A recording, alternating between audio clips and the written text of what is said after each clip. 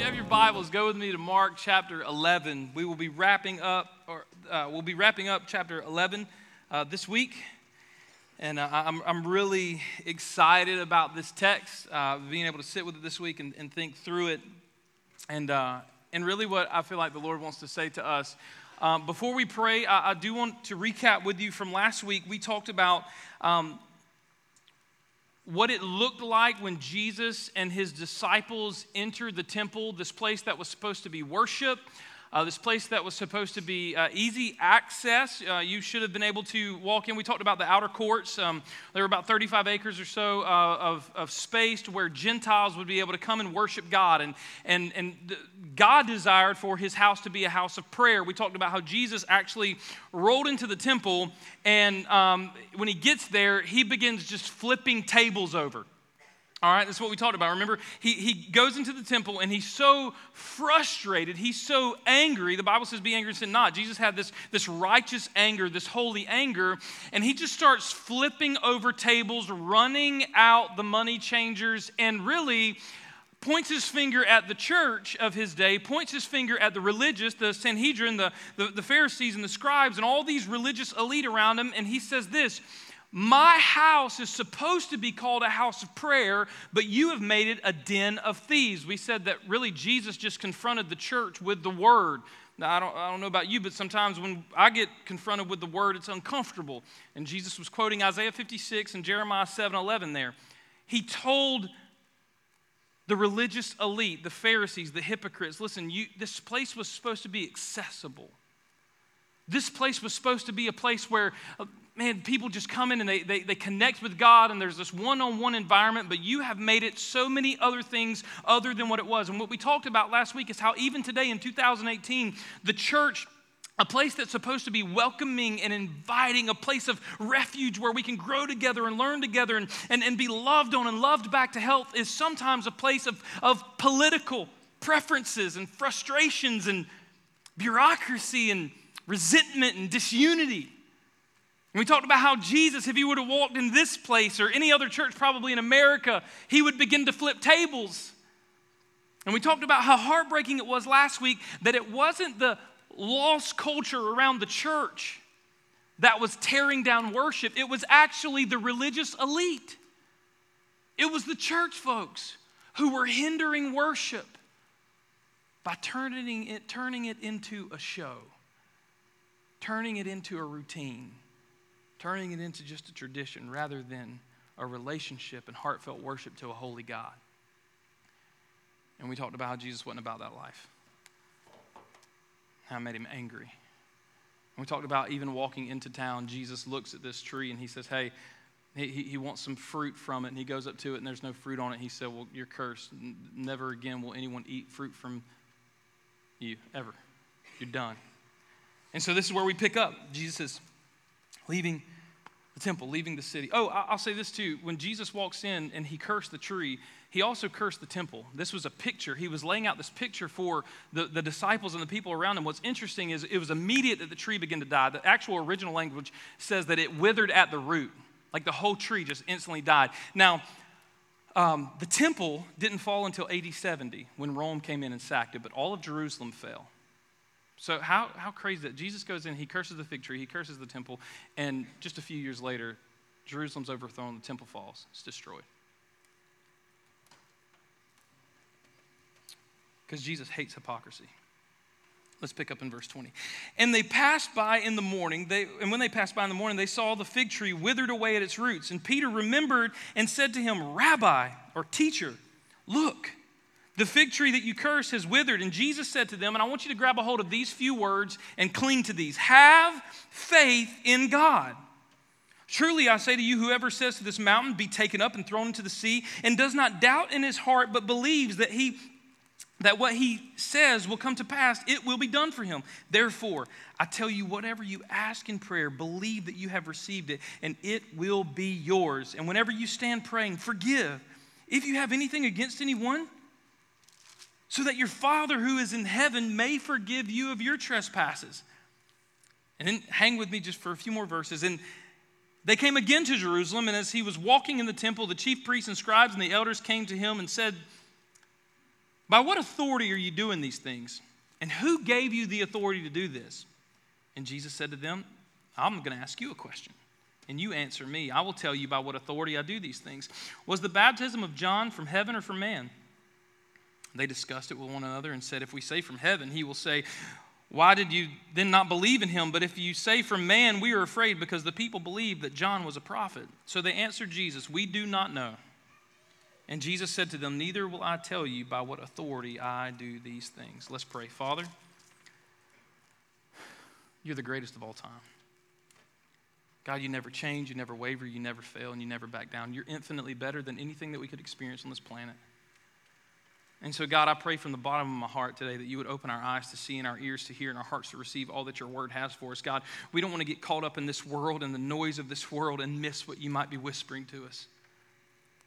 God, we believe that you're speaking, and we long to hear from you. So, God, this morning, as we work through the text together, I pray that you would stir our hearts, God, Lord, that you would give us deep affection for your words, God, Lord, and that you would affect change in our life, Lord, because you're the only one who can. And we thank you for it in Jesus' name. Amen. Amen. It's amazing what Jesus is saying here in the text. Now let's paint this picture together and look where Jesus and his boys are, Jesus and the disciples, what they're actually doing. Jesus cursed the tree, flipped over tables. He proved that the institution of religion at the time had failed the people. And what we said last week, much like today, 9 in 10 kids when they leave high school, they don't come back to church until their mid-30s, and then it's a very small fraction that actually come back after they have their first child so that they can raise their children in church. The institution that we call church has largely failed the world today. And Jesus hasn't failed anybody. But this is what he's putting on display for his disciples. This is why I want you to cling to this phrase, have faith in God, because this is what Jesus does. He says, look at this tree that was supposed to provide. The natural world will fail you. It will let you down. This thing that in this life and in this world, this planet, this air, this body will one day break down, and it will let you down. Don't put your faith there. Jesus had just walked out of the church with these guys where the church had failed the world around him. And Jesus was saying this, hey guys, look, don't put your faith in man. Don't put your faith in a religious system. Put your faith in God. Say, TJ, that's a little uncomfortable. I know it is, but if we have faith in God, if God is the centerpiece of our affection, if he is all satisfying to us like he is, then the world around us can fail us, and man can fail us, and churches can let us down, and we'll still prize God. We'll still have joy. We'll still operate in peace. We'll still feel life springing up in us if he is our chief prize.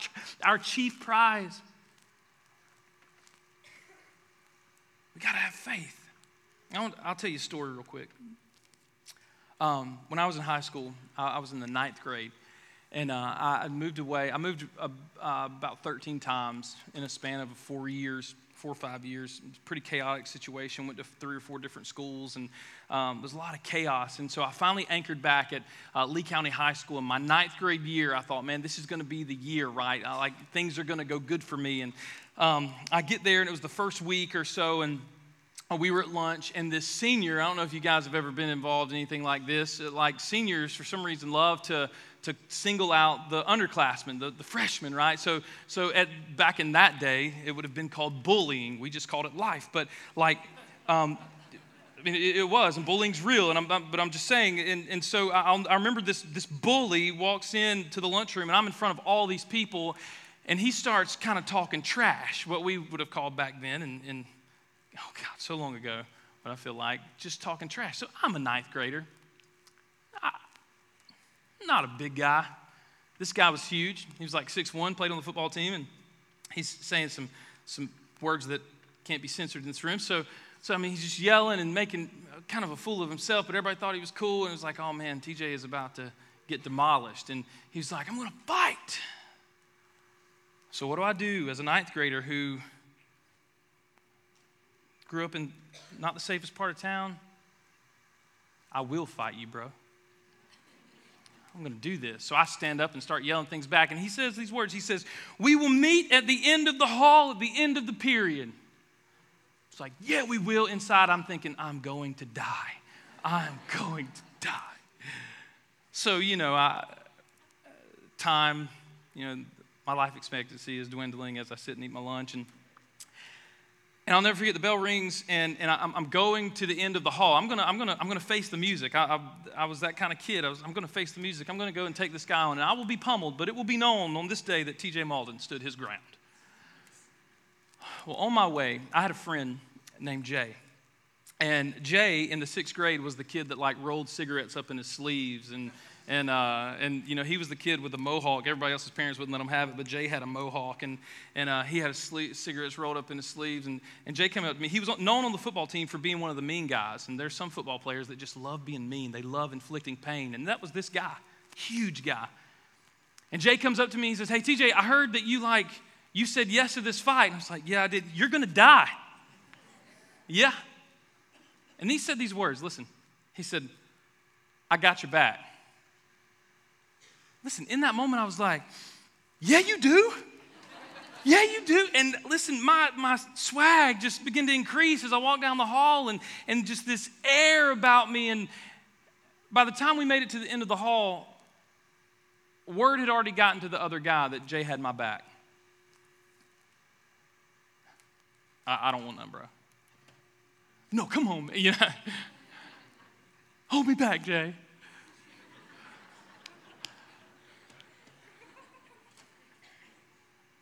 I hope you're grabbing the connection. Because word goes before us who has our back. See, word had already reached him that someone greater than TJ was fighting on behalf of TJ. Someone with more power and more clout and more renown, someone with great fame was going in my place. Today, we have reason to have great faith and confidence in God because He goes before you. He's got your back.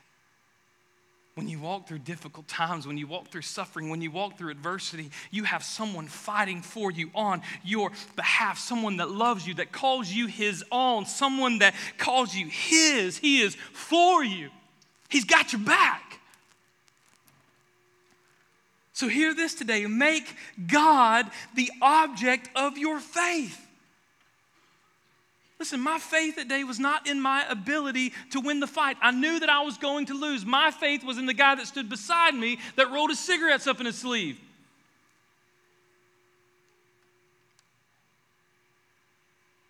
We put our faith in man, it'll fail us. Put our faith in ourselves, and we're prone to do stupid stuff. If you're anything like me, I'm just a moron sometimes, and I let myself down. You put your faith in a church. As much as we love this faith community, and this is for all of you, and I know my college kids, you guys are going to go all over the world and be involved in different faith families and churches, so listen to me. We put our faith and hope in churches and their processes, their preachers and their committees. They will let you down at some point. That's why He says have faith in God. Make God the object of your faith. It's like this rhythm in Scripture. Over and over, Jesus is reminding us. He even said it, with man it's impossible, but with God all things are possible. With man it's impossible. Man, there's rhythm. Don't build yourself up. Don't put your faith in this world. Don't put your faith in other things. Pick me. Put me first. I've chosen you. Put me first. I won't let you down. That's the echo that's coming from Scripture. Every other thing, everything other than God will let us down. Everything other than God will let us down. But God is the great joy giver when everything else falls short. And listen, even our bodies. I'm 32, and like, man, I have aches and pains. I'm like, man, where did that come from? I'm only 32. People say that's young, and I feel old sometimes. My body's reminding me that I wasn't created for this world, and one day even this thing's going to fail me and let me down. But if my hope is in God alone, He'll never let me down. Now, Habakkuk said it better, and you can jot this down and read it later. I'll paraphrase for you in Habakkuk chapter 3, verses 17 through 19. He said, though the olive branch may fail, though the fig tree doesn't bud, and there's no food on the vine, there's no food out in the field, there's no sheep in the pasture, and there's no oxen in the pen. Yet I will rejoice in the Lord, and I will take joy in the God of my salvation. The writer was telling us, listen, I don't have anything left in this world, and I'm probably going to die, but my hope isn't in this world. My faith isn't in what's in the field or what's on the tree. My faith isn't in what this world has to offer. I trust in the Lord. I will take joy in the God of my salvation. Make God the object of your faith, so that when you walk through difficulty and you walk through hardship, you know that there's someone standing before you. I love the way that the old theologian said it. He said, Christ before me, Christ behind me. Christ to my left and Christ to my right. Christ above me and Christ below me. Christ in the mouth of every man who speaks of me, and Christ in the ears of everyone who hears of me. Christ in the mind of everyone who thinks of me. Christ in all.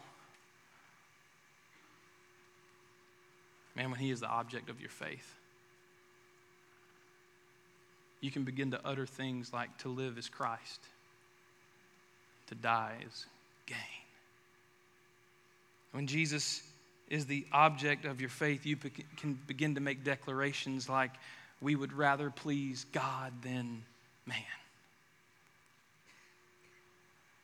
You make God the object of your faith, and you can begin to sing songs like, you can have this whole world, but give me Jesus. Make God the object of your faith today. We can have a movable faith because Jesus is the great promise keeper. And this is what I love. This analogy has been used for years and years and years, but no one came in this room this morning and thought, I need to bend down and check the screws on this chair to make sure it's up for the task. Anybody? Anybody pull up the diagram and the model number on your phone and say, should I sit in this chair? Is it going to hold me? No. You walked in this room and you sat down. No one thinks when they go to that, some of you have your chair at home or your end of the couch or however you roll, and no one goes home and today and you have this conversation with yourself. Now, is this thing going to fall apart when I sit down today? Now, I know it's held me every day when I come in, and it's super faithful to hold me, but I think today, that leg's a little wobbly. Anybody? No. We have this faith because it's been proven. We come in and we sit down, and you have that special spot that you go, that your chair or your end of the couch or wherever you go, and you sit down and you rest because you have absolute faith, because that piece of furniture has proven itself. How is it that we have more trust in furniture than the God Almighty who breathed out the universe?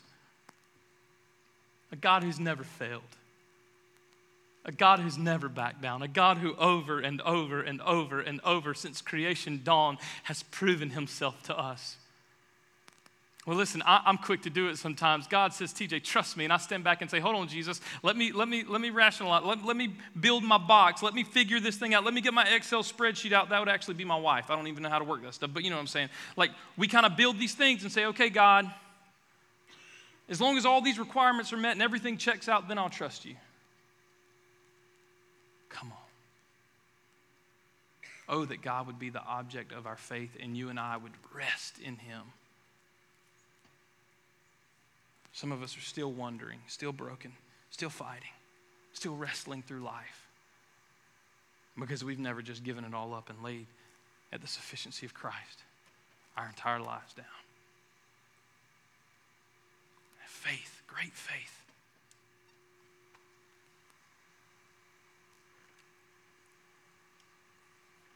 We can have a movable faith because Jesus is the great promise keeper. He holds us up. I want to read you a verse in Deuteronomy chapter 7 real quick. Deuteronomy chapter 7, I'll start in verse 6. For you are a people. I want you to hear this. He's writing here specifically to the children of Israel, but you and I are his chosen sons and daughters. We were grafted into the family, the Bible says. So hear this. For you are people holy to the Lord your God. The Lord your God has chosen you to be a people for his treasured possession. Out of all the peoples who were on the face of the earth, it was not because you were more in number than any other people. It wasn't anything about you. But the Lord set his love on you, and he chose you. Even though you were the fewest of all peoples, it was because the Lord loves you and is keeping his promise. He's keeping the oath he swore to your fathers. He is a promise keeper. This morning, he has chosen you and he loves you. When will you make him the object of your faith?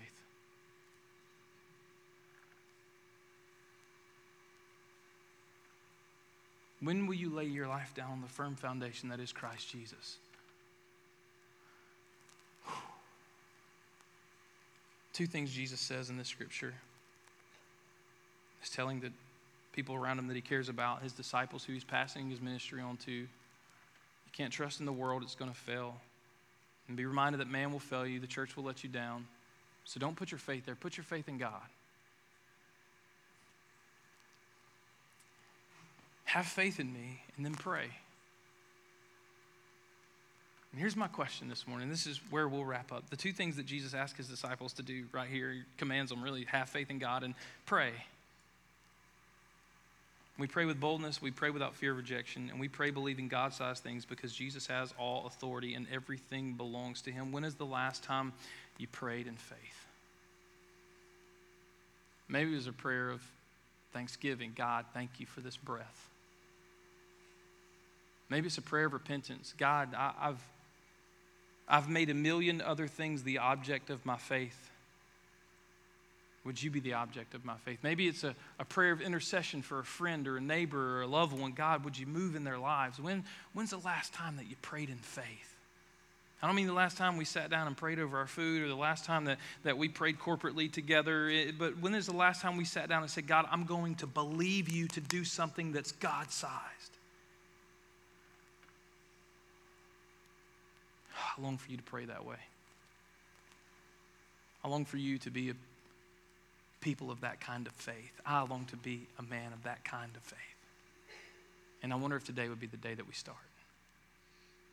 The day that we have faith in God and begin to pray. Because as the end of the scripture shows us, all authority rests in the hands of Jesus. Man, all authority. He actually said, all authority has been given to me.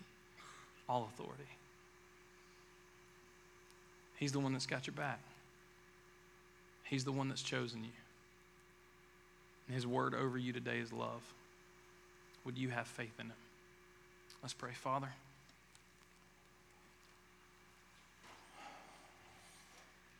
Lord, you're the greatest of all time. And God, we know that you hate hypocrisy.